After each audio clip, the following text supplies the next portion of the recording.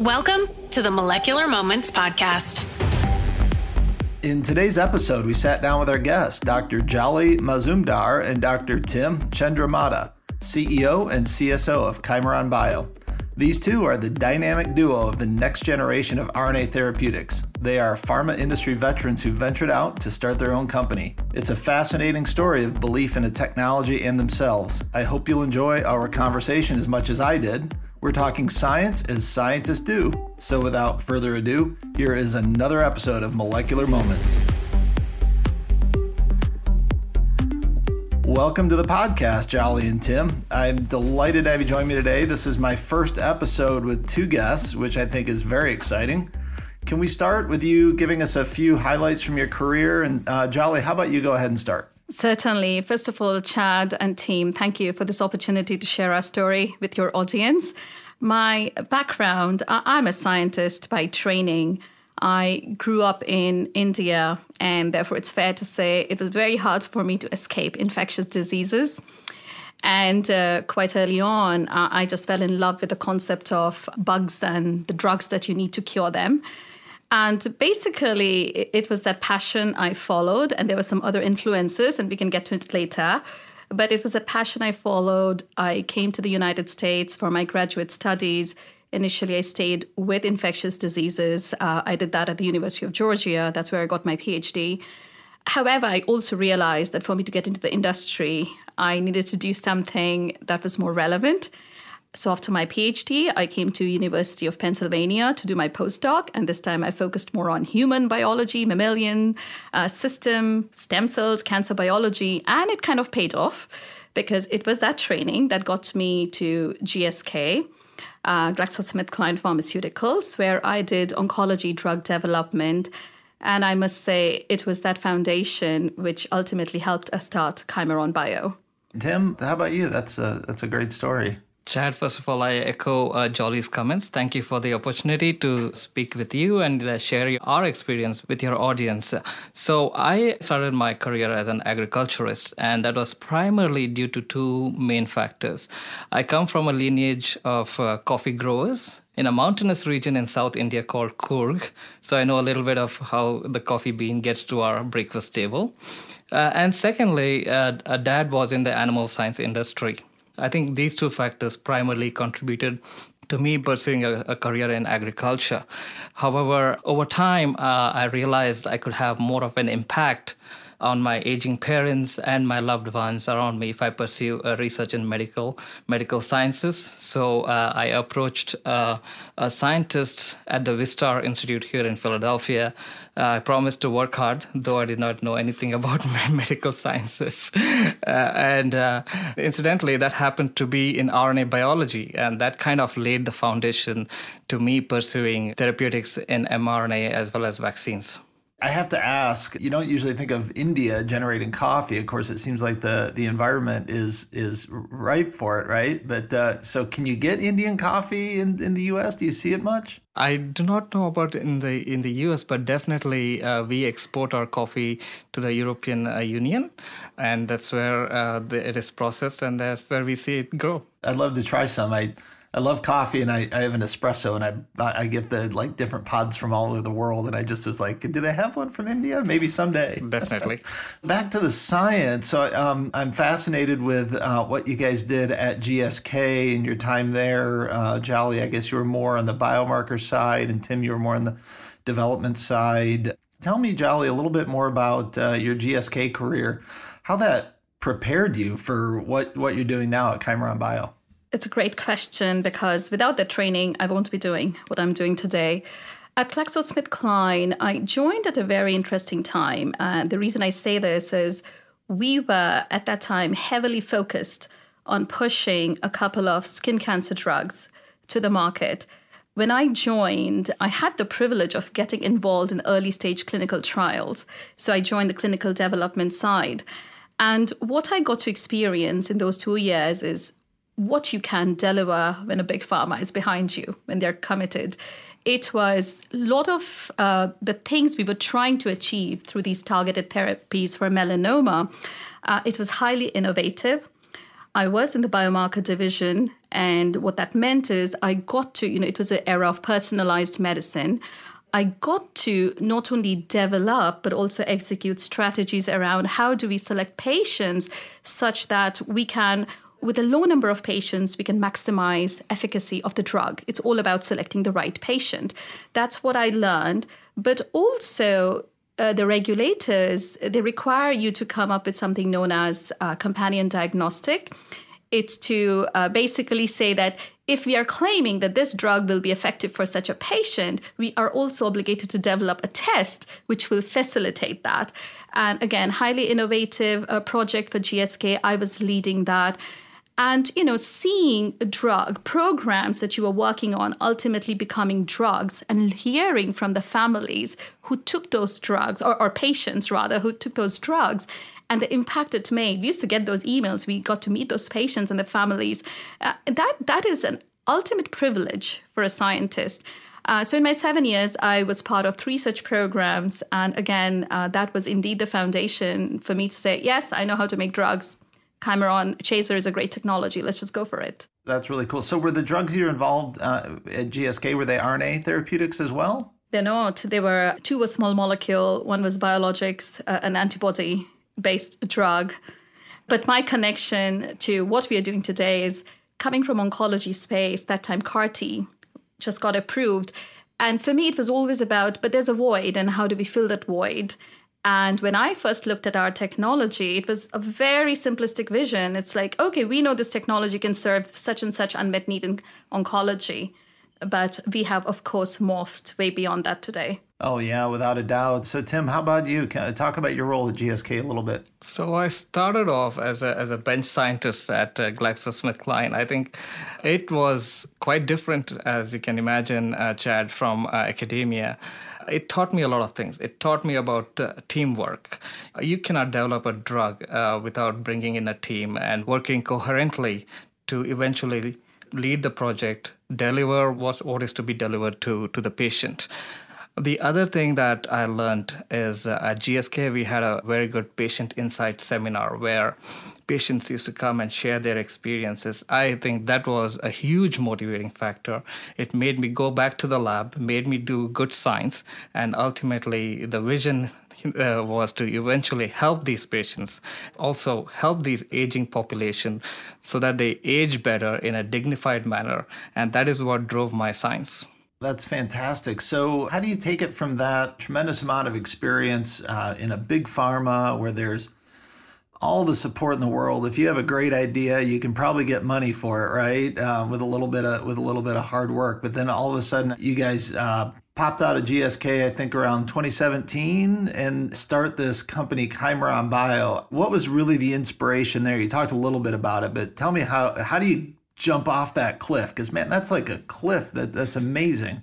For me, it was an easier path because quite a few things were happening, which all culminated to the same answer for me. This was a time, I'm talking around 2015, when I was also finishing my MBA at Columbia Business School. And we had pushed the drugs through the pipeline and things were a little slow for me at GSK. And I was wondering, okay, what is it that I want to do? So it was truly the urge of, okay, how can I challenge myself more? What should I do? And at the same time, from the business school perspective, I had started asking my question, I got this MBA. How do I use it? I mean, what's really the best way for me to use it? And at around the same time, when I was really struggling, they say for change to happen, you must really be wanting for something. So I was extremely restless. And I came across this opportunity that the NIH had put forth. It was what I thought was a beautiful technology, which can be applied in oncology. It was in the space of RNA. And they had put it up for licensing. For me, it was a no-brainer. I said, okay, we should apply for it. It took a couple of years, and once NIH said we were going to get it, I quit my job. So when Jolly showed me this technology, and it happened to be in RNA biology, and I was like, this is something that could revolutionize the way we look at mRNA therapeutics, which was at that time still in its infancy.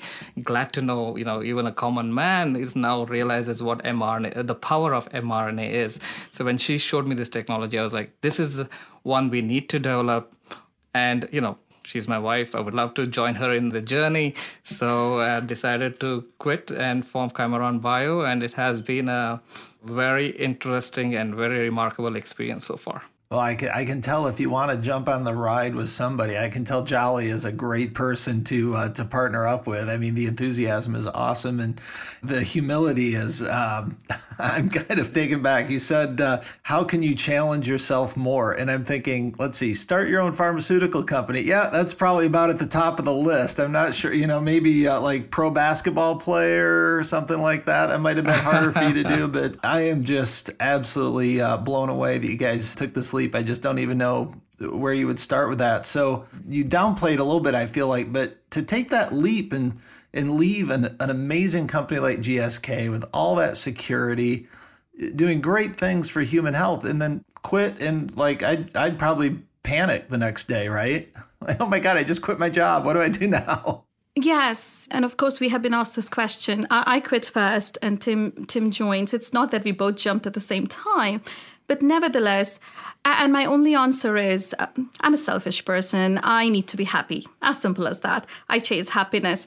And for me, once I truly, it was this love for this technology and what it could do. That's what we bet on. And it was maybe not easy, but because that's where the confidence, the courage, and your training, I guess, comes into. And there were a lot of things about setting up a company that we didn't know.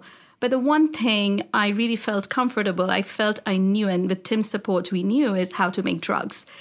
It was too good for us to not act on, or at least personally for me not to act on. And I was actually super happy the day I resigned. Good for you. And Tim, how long was it before you joined? So I joined around the time we got the license. So once we got the license from the NIH, it was time for us to set up a lab, a small lab at the University City Center here in Philadelphia.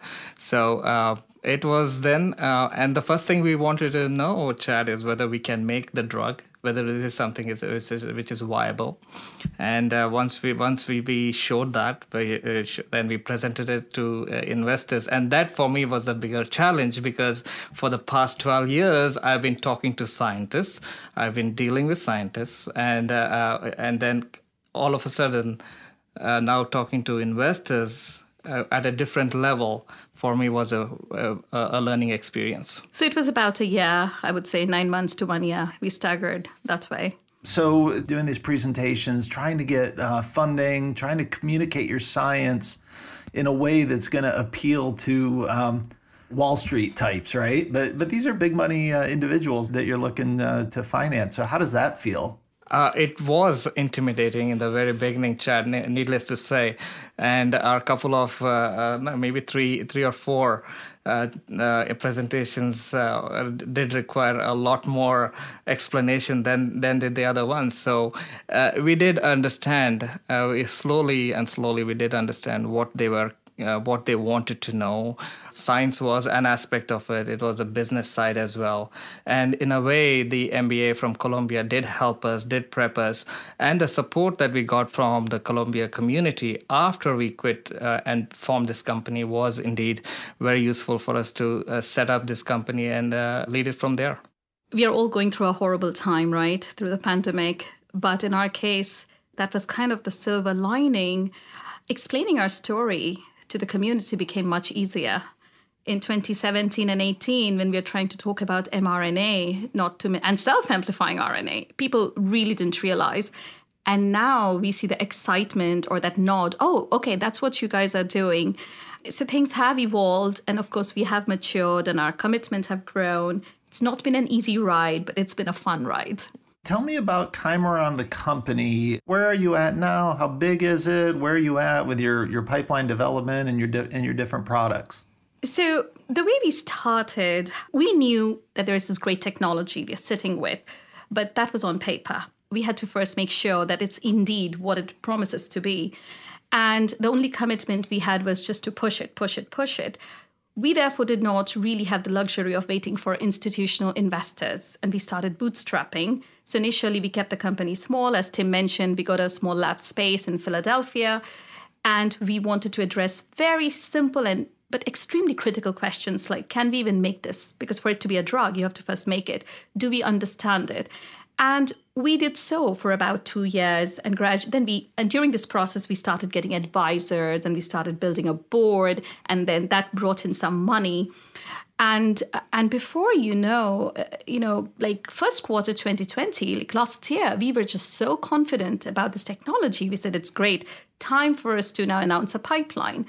And it's a platform technology. It truly has broad applicability. And the best part is it's very modular. So if we were to partner with strategic partners, each partner could do whatever they wanted to do with it. Some could say we want to make accessible vaccines. Some can say, oh, we want to go after the very exclusive rare diseases. And so we said, let's keep pushing this technology. We announced a pipeline. Our commitment right now is oncology, cancer vaccines, infectious diseases, and rare diseases. We were not thinking of infectious diseases / COVID vaccine, but then once we truly understood what this pandemic, the havoc it's going to wreak, we said we have to act because we know our technology can be applied there. So today we are much better positioned to really start pushing or thinking about clinical development, entering the clinic, morphing this company from preclinical stage to clinical. And now also we are starting to get serious about investment, talking to the big institutional investors and expanding. We have built a team and we plan to build further. How many employees do you have today? So right now we have a team of 8 scientists, but we have a much broader, behind the scene network of consultants, advisors, and service providers. We have morphed. Yeah, well, someday you're going to look back. You're going to have a company of 500 people or something like that. And you say, oh, those days when we had 8 people, those were the good days, and dreaming big. And, I'm sure that's, it's something exciting to look forward to. We started off with 2. Just sure. Jolly and I. And then, we got the right support. And I am thankful to all our advisors and our board who believed in us and who basically laid the foundation for the growth of Chimeron. I'm glad we are now at 8 scientists, I think, and the work that we are doing, Chad, it directly impacts the society, And we have also started a new board called the Accessible Medicine Board, whose major goal is to look at other developing countries and see if they can transfer our technology there so that they can make their own mRNA vaccine, indigenously built mRNA vaccine that they can distribute it to their own, to the people of their country and not necessarily depend upon others, which is currently a challenge for developing countries, especially when it comes to COVID-19 vaccines. So I'm very proud of that effort, yes. And I hope that materializes and it gives us an opportunity to showcase our platform worldwide. Wow. I mean, the story just gets better and better, right? I mean, it's amazing science, an amazing mission, helping the third world. I love this. So I've been really anxious to discuss a couple of topics, but understanding the science. So it's kind of like, okay, this is what I've been waiting for, is to have you explain to me what is this self-amplifying RNA and the chimera encased self-amplifying RNA. So let's hear about it. I want to understand what's going on. So the CHASER, which stands for Chimera Encased Self-Amplifying RNA, is nothing but a nanoparticle that encases a single piece of RNA. The shell around it is coming from a different viral family. The RNA is coming from a different viral family. So it's in a sense, it's a chimera. So it is chimera encased self-amplifying RNA. The beauty of this is once it gets into the cell, this single piece of RNA is delivered. And this RNA self-amplifies itself. So a single copy of RNA eventually leads to around 100,000 or more copies. So in a sense, what therapeutically, when you're looking, or from a vaccine-wise, a slower dose of this vaccine gives you a much more amplified response. So Tim, how is that different from the mRNA vaccines that are out now that utilize the ribosome to produce more? It is the same mechanism, but our dose is much lower. So from a single dose of mRNA, you get much more amplified response because of our technology. So when you're looking at some of the companies that are at 100 micrograms of vaccine, we are seeing efficacy at 10 nanograms, so 10,000 less. How does that impact vaccines is a single batch of our vaccine can vaccinate many more people than the current vaccines that are in the market. Furthermore, this chaser technology can be stored at 4 degrees, that is the normal refrigerator, which helps in the supply and distribution chain of a vaccine across the globe, not necessarily, does not need the ultra cold temperatures that we currently need. Yeah. You asked how are we different from other mRNA. If we think of them as a linear technology, end of the day, a body needs protein to have a response. And this protein is formed because of RNAs. So other technologies are linear, where you could think of one mRNA giving rise to one protein molecule. We are self-amplifying RNA. One RNA that we deliver ends up giving 100,000 protein molecules.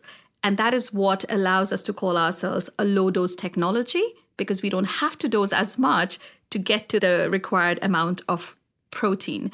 And then combined with some of the other factors Tim mentioned, first of all, it's a low-dose technology, easy to make, easy to store. It is low cost, but most importantly, it's highly flexible. We can put a lot of genes in and out. It's a flexible technology that can be adapted across therapeutic areas. And that's what makes it very powerful. So what you're seeing right now in the COVID-19 space is the development of new variants, which are causing more deleterious effects than the original one. So our technology helps develop a super COVID or a next generation COVID-19 vaccine, where you not only have the original antigen, but also you can embed within the single strand of RNA the other antigens as well, so that the patient gets exposed to those antigens and produces those antibodies against the new variants as well. So that flexibility is given by the self-amplifying property of the chaser technology. Yeah. So what makes it self-amplify, I guess, to replicate? How does that part work? Because that's the part I really don't understand. I'm a chemist and not a biologist, so I might be missing something. So within the single strand of RNA that is delivered, there are genes that encode for protein complex called RNA-dependent RNA polymerase complex. So once that polymerase complex is made within the cell, it then binds to the promoter regions of the RNA and makes, so we not only deliver the RNA, but we deliver the machinery that is responsible for converting that RNA into the antigen. And, it's nature, Chad. Nature is very powerful. Nature has a small family of viruses, or rather a family of small viruses called alpha virus. They inherently do this. They have what is known as self-amplifying RNA, because they are so tiny, they can't afford to have a lot of capability. And it's the scientists over time, they have exploited that particular property to start clinical applications. And what Chimeron, what we are now doing is taking it a step further to really how we make it is so different that our intellectual property is really around that. We have borrowed something that nature had offered and made it smarter and smarter. You said this technology came from the NIH initially. What's kind of the backstory on the development of this technology? What we understand is that apparently, due to some budget sequestration issues, some departments had to close down. And these technologies coming out of those labs were put for licensing under a program where, true to its spirit of advancing science, they had allocated some of these technologies for startup companies. That's how they wanted to promote scientific growth. So this technology under that program could not, let's say, have gone to an established company. You had to be a startup, less than 5 employees, less than $5 million raised. We fit that bill. We founded the company just so we could be eligible to get the license, and we got it. That's super cool. So I know Joe Biden listens to my podcast. Maybe other people didn't know that, but I hope Joe, when he hears this, that he'll think about funding the NIH and keeping these programs going, because these are the sorts of things that come out of it. But I like the story, though, that it came out of the NIH. Losing some funding, and then it kind of becomes this program in limbo. I love that you guys could pick that up. I think it's a perfect way to to sort of make these things happen. So that's cool. I mean, where are you at in your vaccine development timeline and in your plans here to get this thing to market?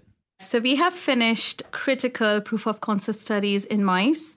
And then now we are looking to do safety toxicity studies, which is an essential requirement for the regulators to say, yes, now you can go into human. What is our timeline? We expect to have our vaccine in the market next year, later half of next year. But, for us, that works because right now, we really don't know how the vaccine regimen is going to turn up. I mean, do we need annual vaccines?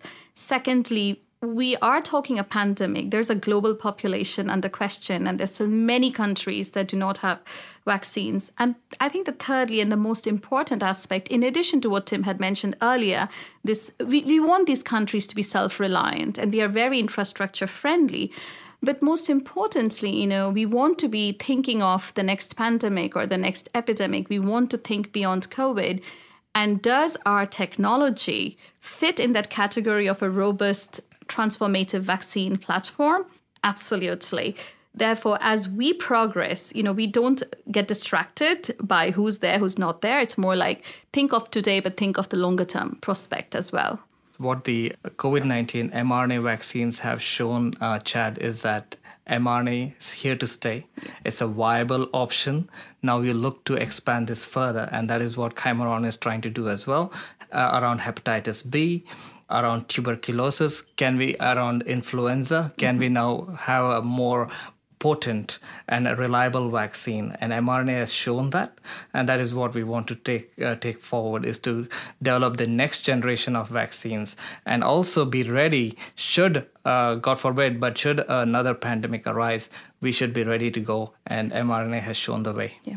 And I will add one other thing, that while this vaccine effort is ongoing, we are also heavily focused on developing our pipeline when it comes to oncology and rare diseases. We do not intend to be a vaccine company or one vaccine company, but rather a company with a highly transformative and useful RNA technology so we can truly maximize the impact. Do you have any partnerships that you can talk about with any of the companies? We don't have any executed yet, but we are under several discussions, and that's the hope, that we will secure a partnership sooner than later. Because we'll need, as we go to clinical development, we definitely need partners. Yeah, going to clinical development with 8 people would be more than a challenge. So absolutely, that's exciting. We're obviously, this isn't a video, but you guys can see how much I'm smiling. This is really really amazing, and I feel like, wow, in a year I'm going to say, hey, go back and listen to my podcast with these guys. This is this is on CNN now. You'll be talking to Anderson Cooper and not Chad Briscoe. Oh. So I'm really excited for you, and this is really cool. Are there other diseases outside of coronavirus type diseases that these vaccines can apply to? Absolutely. As Tim mentioned, we are already starting to think about influenza. We're starting to think about tuberculosis. If you think of global impact, World Health Organization has a whole host of infectious agents for which there's really no vaccine, and they're actively looking.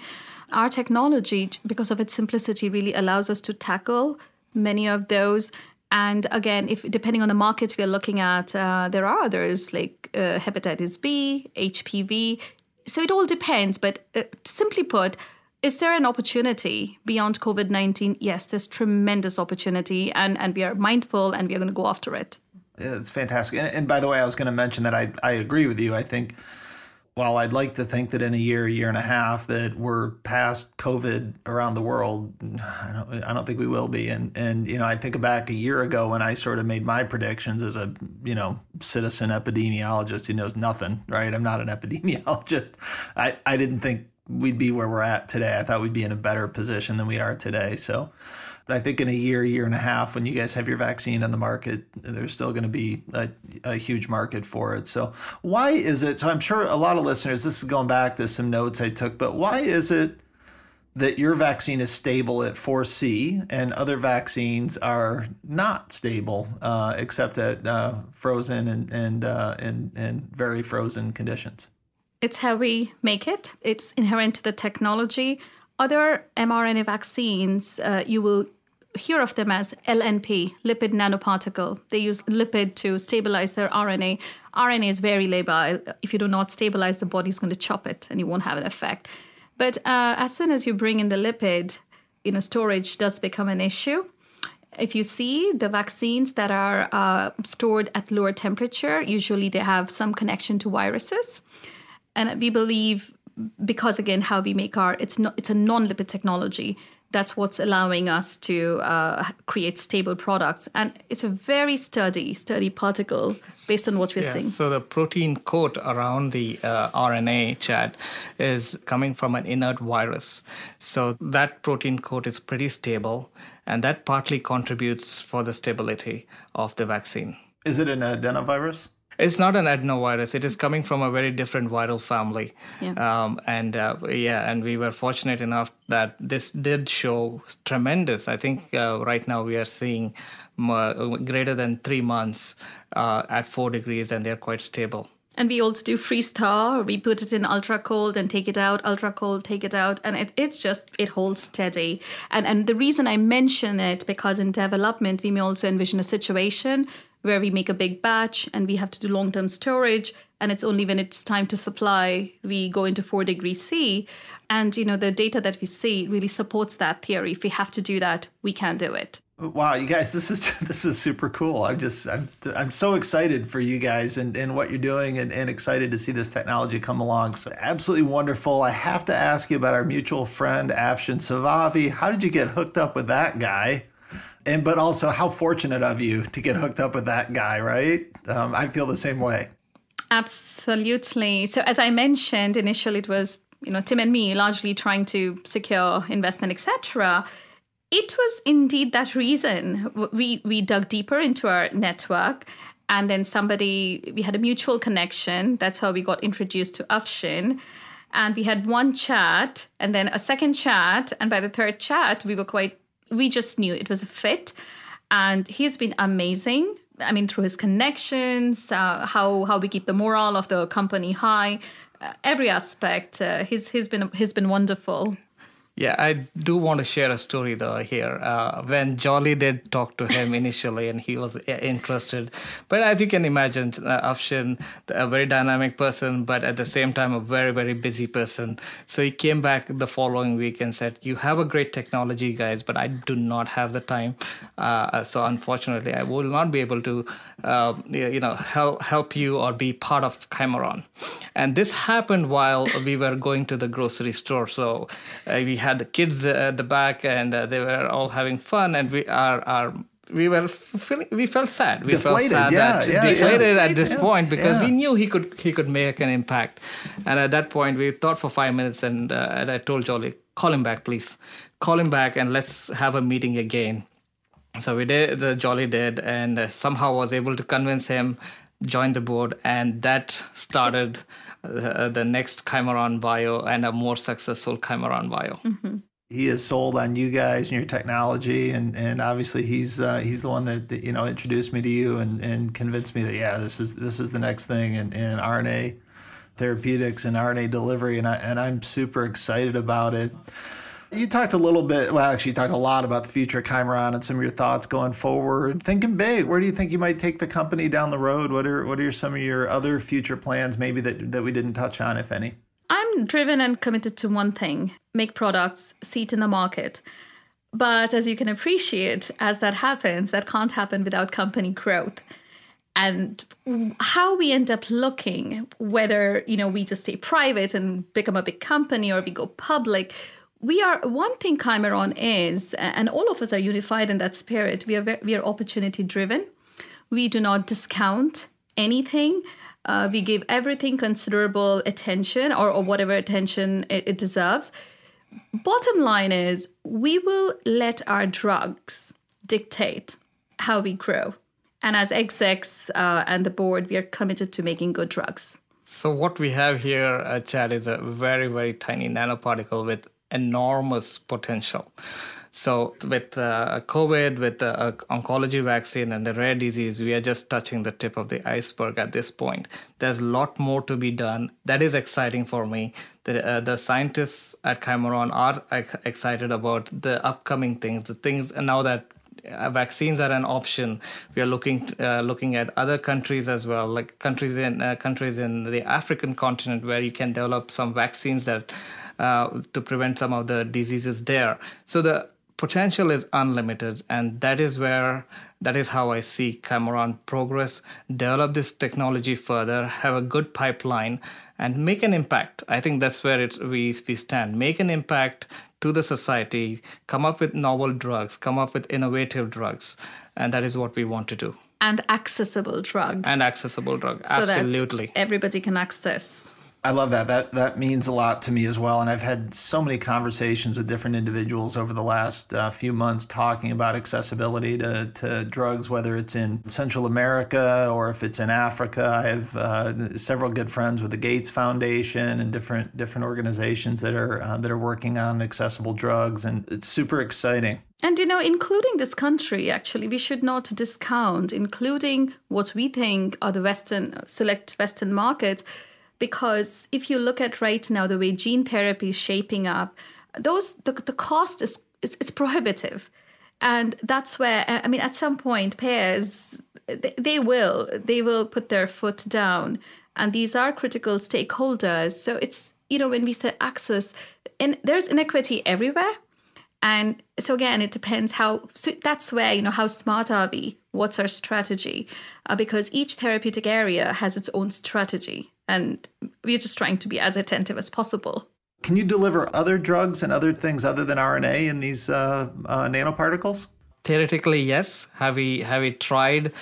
We could potentially deliver antibodies. And one of the things that this technology can do, Chad, it can direct the RNA or an antibody to a particular tissue of interest.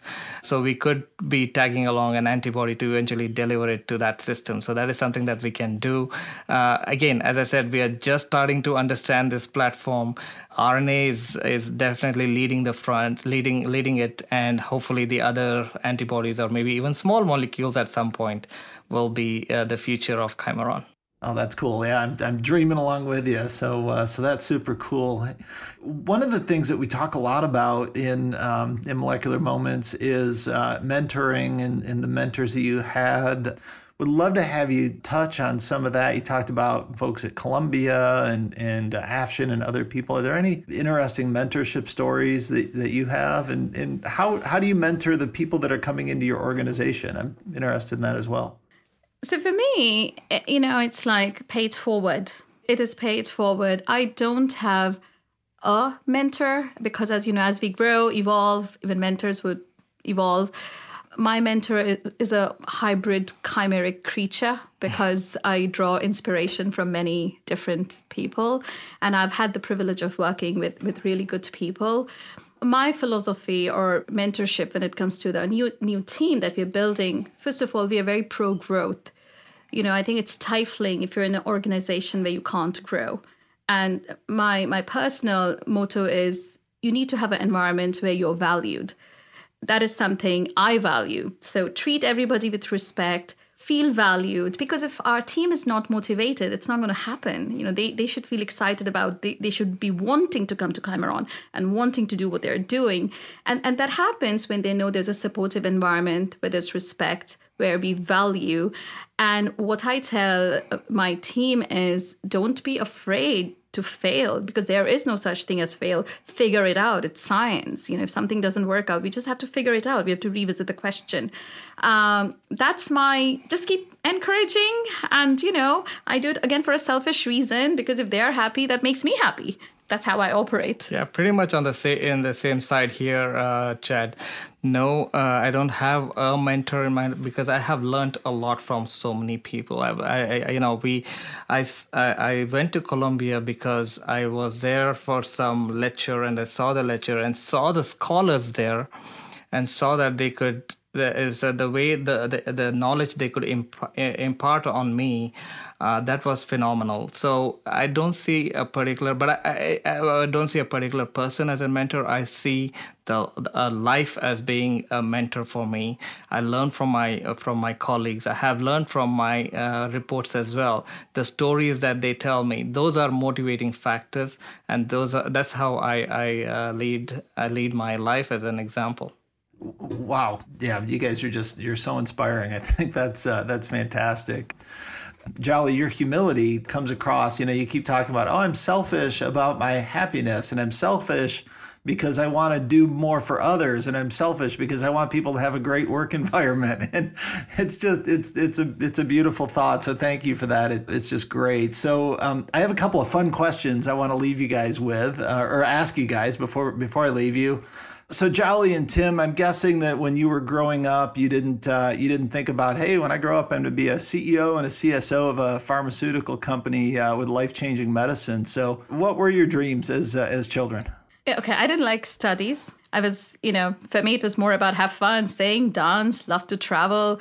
Got to do a lot of that just by virtue of, what job my dad had. He was in business development. Those are the things that really mattered to me more. But then, when it was time to go to college, there was a particular impact I didn't discuss further. That really became critical. So my mom is a medical technologist. And as a kid, I did talk about India. I would go to her with the hospital. I would see those long line of poor people waiting for some free medicine. Anyway, so when it was really time for me to pull my socks up and decide, I said, wow, I want to make drugs. That's something I've always wanted to do. In the early years, I got influenced, didn't think about it, but when it was time for me to make a decision. And after that, it was quite linear, as you heard, PhD, postdoc. Yeah? Yeah, PhD at Georgia, postdoc at Howard Hughes, working at GSK.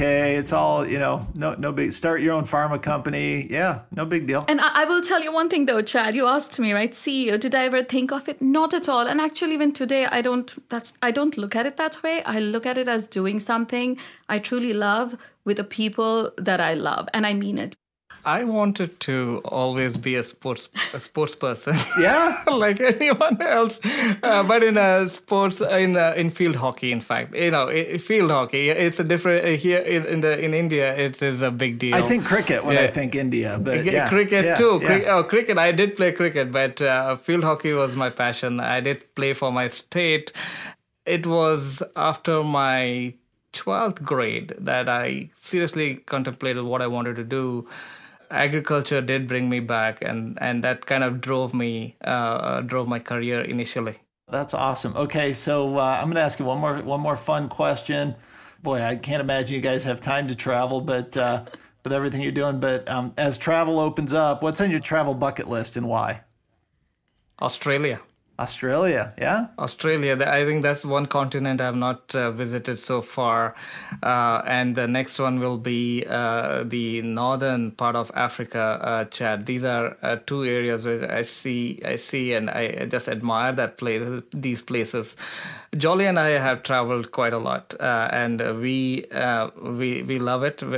She has a passion for travel. I have a passion for trying out different cuisines. I think that combination works for us, and that's what we did before we started having kids. And then what happens after that. You go through a period of no travel, right? For sure, yeah. And then pandemic. And another pandemic as well. So definitely would love to travel, go to Australia, at least for me, and the northern part of Africa. Yeah. I'm just open to travel. I really need to travel because that's good for my brain. So I'll go wherever there's a chance. Nice. Oh, that's fantastic. Well, guys, thank you so much for being guests on the podcast today. This was it was brilliant, inspiring to hear your story. I couldn't wish you more success, because your success is going to be, it's to benefit the world, right? The whole world will succeed if you guys succeed. And that is an awesome thing that you're taking on and moving forward with. So I hope you're successful, and thank you. Any final parting comments before we part? Yes, thank you. Thank you for this opportunity to share our story. We could use good wishes, so thank you for that too. You're welcome.